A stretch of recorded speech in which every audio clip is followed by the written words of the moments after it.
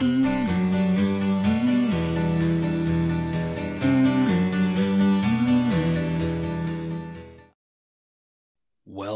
to Picks with the Professor, the show where a real statistics professor gives you sports betting tips.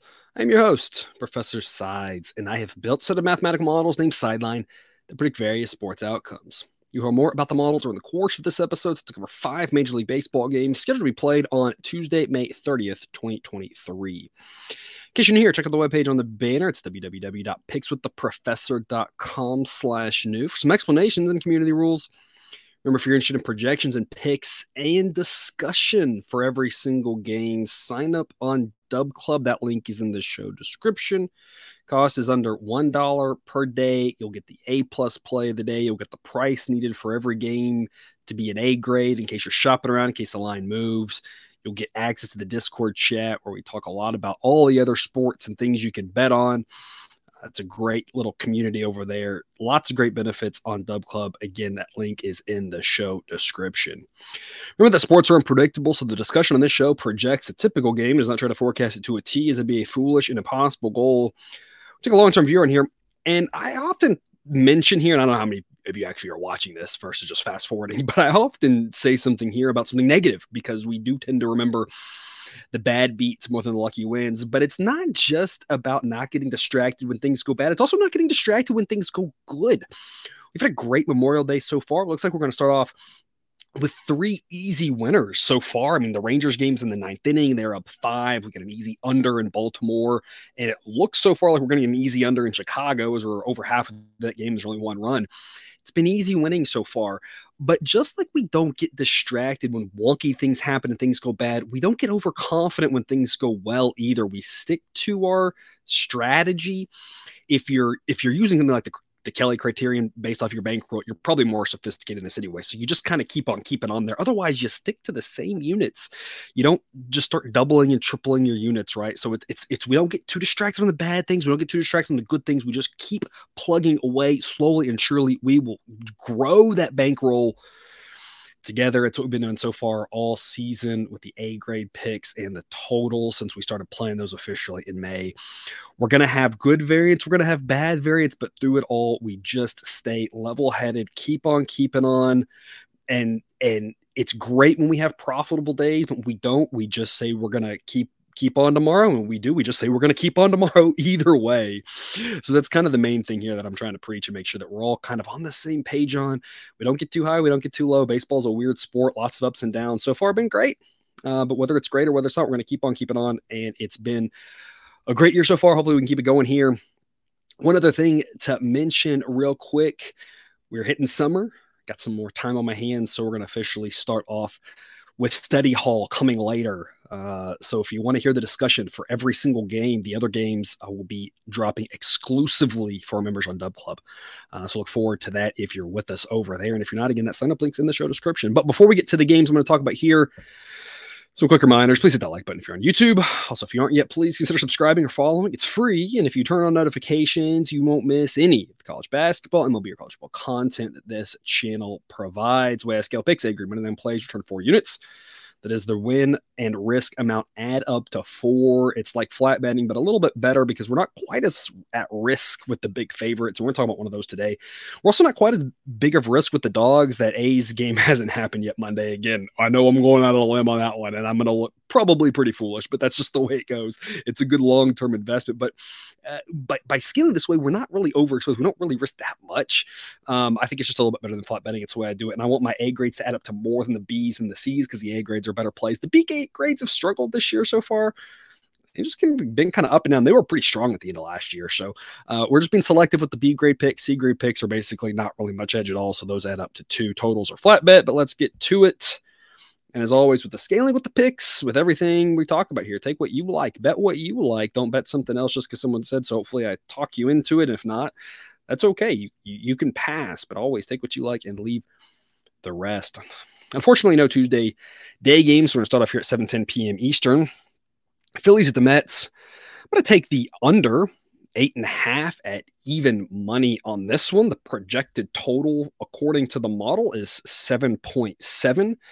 Ranger Suarez and Kodai Senga. Both pitchers, I think, are pretty solid. Senga has a better ERA than the underlying metrics suggest, but he still projects to be better than average. Ranger Suarez has not looked great so far this season. He's only thrown 11 innings. ERA obviously pretty terrible, but it hasn't been very many outings, and he's got a history of being an above average pitcher at this point. And the other thing is that in those 11 innings, it looks like it's a bunch of bad luck. The underlying metrics suggest he'll be just fine. So I like the under in this one. Citi Field there is a little bit more of a pitcher friendly park, especially when you're not playing in the summer, and it's going to be a chilly night in New York. We're going to start off around 60 degrees and be in the 50s for most of it, closing in the low 50s. So it's going to make the ball not carry quite as well. Wind will be blowing mostly across, so no wind effect, but I think 8.5 is a little bit too much. So we're going to play the under in this one as the official pick. If you're playing a side on this one, the model would indicate taking the Mets at the moment, I believe. So minus 123-ish was about the best price you could find right now. Model says it should be Mets minus 128, that they win 56% of the time. But the model requires minus 116 for an A grade pick. And I'm not touching this one just yet unless the price gets better.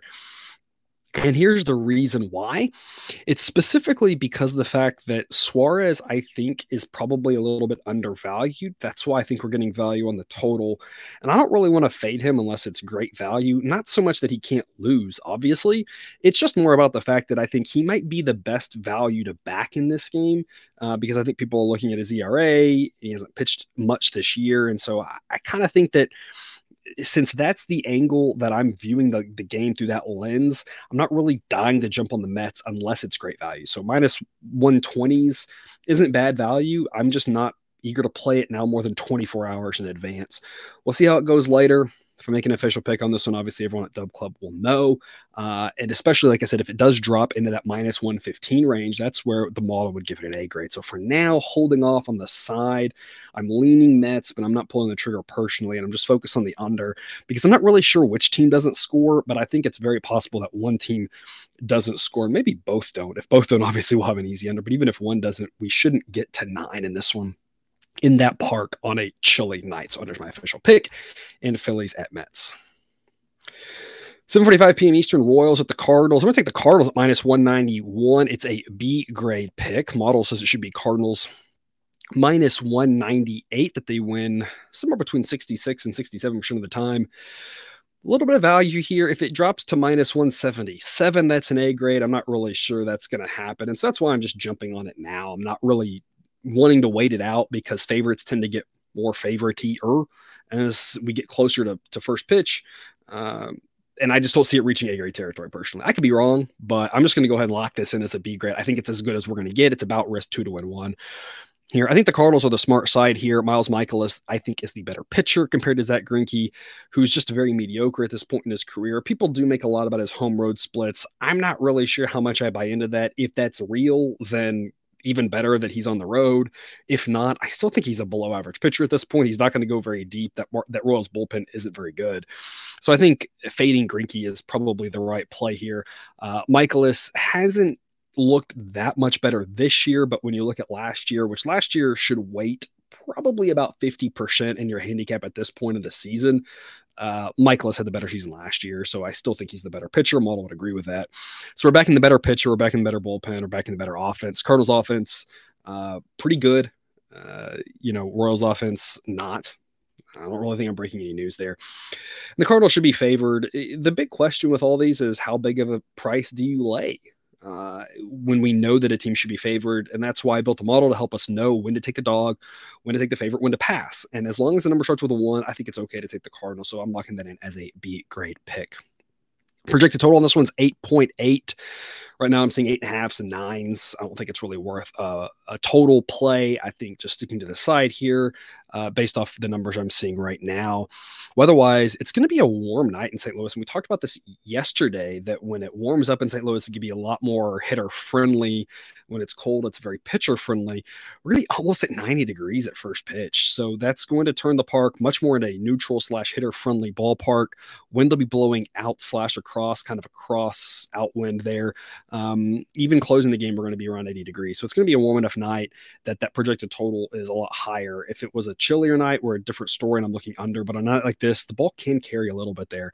So I'm passing on the total and just focusing on the Cardinals. Again, minus 191, B grade value. 8:10 p.m. Eastern, Angels at the White Sox. I'm going to take the White Sox at minus 141. That's B grade value. I'm going to take the over 8.5. Similar to what I just talked about there, I think B grade value is about as good as we're going to get here. So I'm just locking it in. I'm not really waiting around. Model says it should be White Sox minus 145, and minus 131 is an A grade. I don't think it's going to drop another dime. Personally, if it does, great. We can add a little bit to it there. But I'm just not really sure why it would, given the massive pitcher discrepancy here. Lucas Giolito versus Tyler Anderson. Giolito's got a sub-4 ERA this season. Around 4 is where he projects versus Tyler Anderson, whose ERA is nearing 5. And the underlying metrics say it should be over 5.5. I think it's a pretty big discrepancy here, almost a full standard deviation between these two pitchers. White Sox bullpen better, getting Liam Hendricks back at this point. It just makes it not even a competition between how good the bullpens are offensively. This White Sox offense, I don't think is that far behind the Angels offense. And when you compare the White Sox versus a lefty and the Angels versus a righty, they actually grade out the exact same. I think the White Sox should be pretty decent favorites here at home. Minus 141. If it's in the minus 130s, great, but I'm just not waiting around for an A grade because I don't see us getting there again. If it gets to minus 130, that would be the threshold. I'm also going to play the total here over 8.5. Model projects 9.5. We're going to have a nice night in Chicago. We're talking around 70 degrees for most of this game, a little bit above 70 to start, a little bit below to finish. Winds starting off blowing in, but then shifting towards across. This is mainly about the fact that I think the White Sox are going to score a lot of runs off Tyler Anderson. If you wanted to play a White Sox team total over instead, you could, or in addition to it, you could. Obviously, that's highly correlated with both the White Sox and the game over. So, I wouldn't be putting multiple units on all of those. It would be kind of a how much do you want on the game and then split it around accordingly. But White Sox team total over would be a solid investment. Also, I think they're going to score a lot of Anderson and that bullpen. I'm not really sure how many the Angels score, but the offense is good enough to at least put a few up on the board.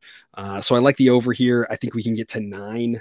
I like the push protection, or this should be the push win at 9, going over 8.5. But like I said, whether it's White Sox, whether it's over, whether it's White Sox team total over, you got a lot of ways to look at this game that I think are all pretty solid investments. 9:40 p.m. Eastern, Rockies at the Diamondbacks. Going to take the Diamondbacks minus 220. It's quite a price, and we're talking about it with this one and with the next game here. Laying a pretty big number here, but the model says it should be Diamondbacks minus 235, and so it's a side that I want to be on. Now, this is definitely where we might get A-grade value. Some of these bigger favorites, you just never quite know exactly which way the number goes. Minus 210 is the threshold for an A-grade, so only one dime cheaper gets that A-grade territory. If it gets down there, then, maybe add a little bit more. But at minus 220, I'm still jumping in here because I'm afraid of it getting higher, and the premium's already up there. But I think the Diamondbacks are the right side here. I don't really want to play the run line in this case, not because there's anything against run lines. I just don't have a lot of success with them. Talked about this before. I talked about it yesterday. It's just not really my thing. So I'm just going to stick to the side, the money line here rather than the run line. But if you want to play the run line, it's a pretty big pitcher mismatch. Kyle Freeland's average at best. He does have a nice 3.86 ERA this season. And obviously about half of his games have been at home, but the underlying metrics suggest a little bit worse of a picture, and he's had a history of being an average pitcher. So somewhere around league average versus a guy like Zach Gallen, who is fantastic. Sub-3 ERA, and the underlying metrics say it should be even lower than that. So I love backing Gallen in a spot like this. Rockies not very good away from home, tend to have a really good home field advantage and not do great elsewhere. So I like the Diamondbacks here. It's a big price. But again, when the model says they're going to win about 70% of the time, it makes minus 220 worth it. Scaling on this one, again, going away from the flat betting, we're not actually even winning a full unit on this one, but it's just kind of a thing where in the long run, this is the type of pick that makes us money, even though it's minus odds. We can have long run picks that make us money at minus or plus odds. In this case, I just don't think the Rockies on the road have much of a chance, and minus 220, in my opinion, is worth the investment. Projected total is 7.7. Right now, the total is not worth jumping in. I am projecting the roof to be closed, and so I'm just focusing on the Diamondbacks as the pick there. And in the late night game here, 10:10 p.m. Eastern, Nationals at the Dodgers. Going to take even a bigger price here. Dodgers minus 280. B grade value, you can see on the screen they're risking 2.21 units to win 0.79.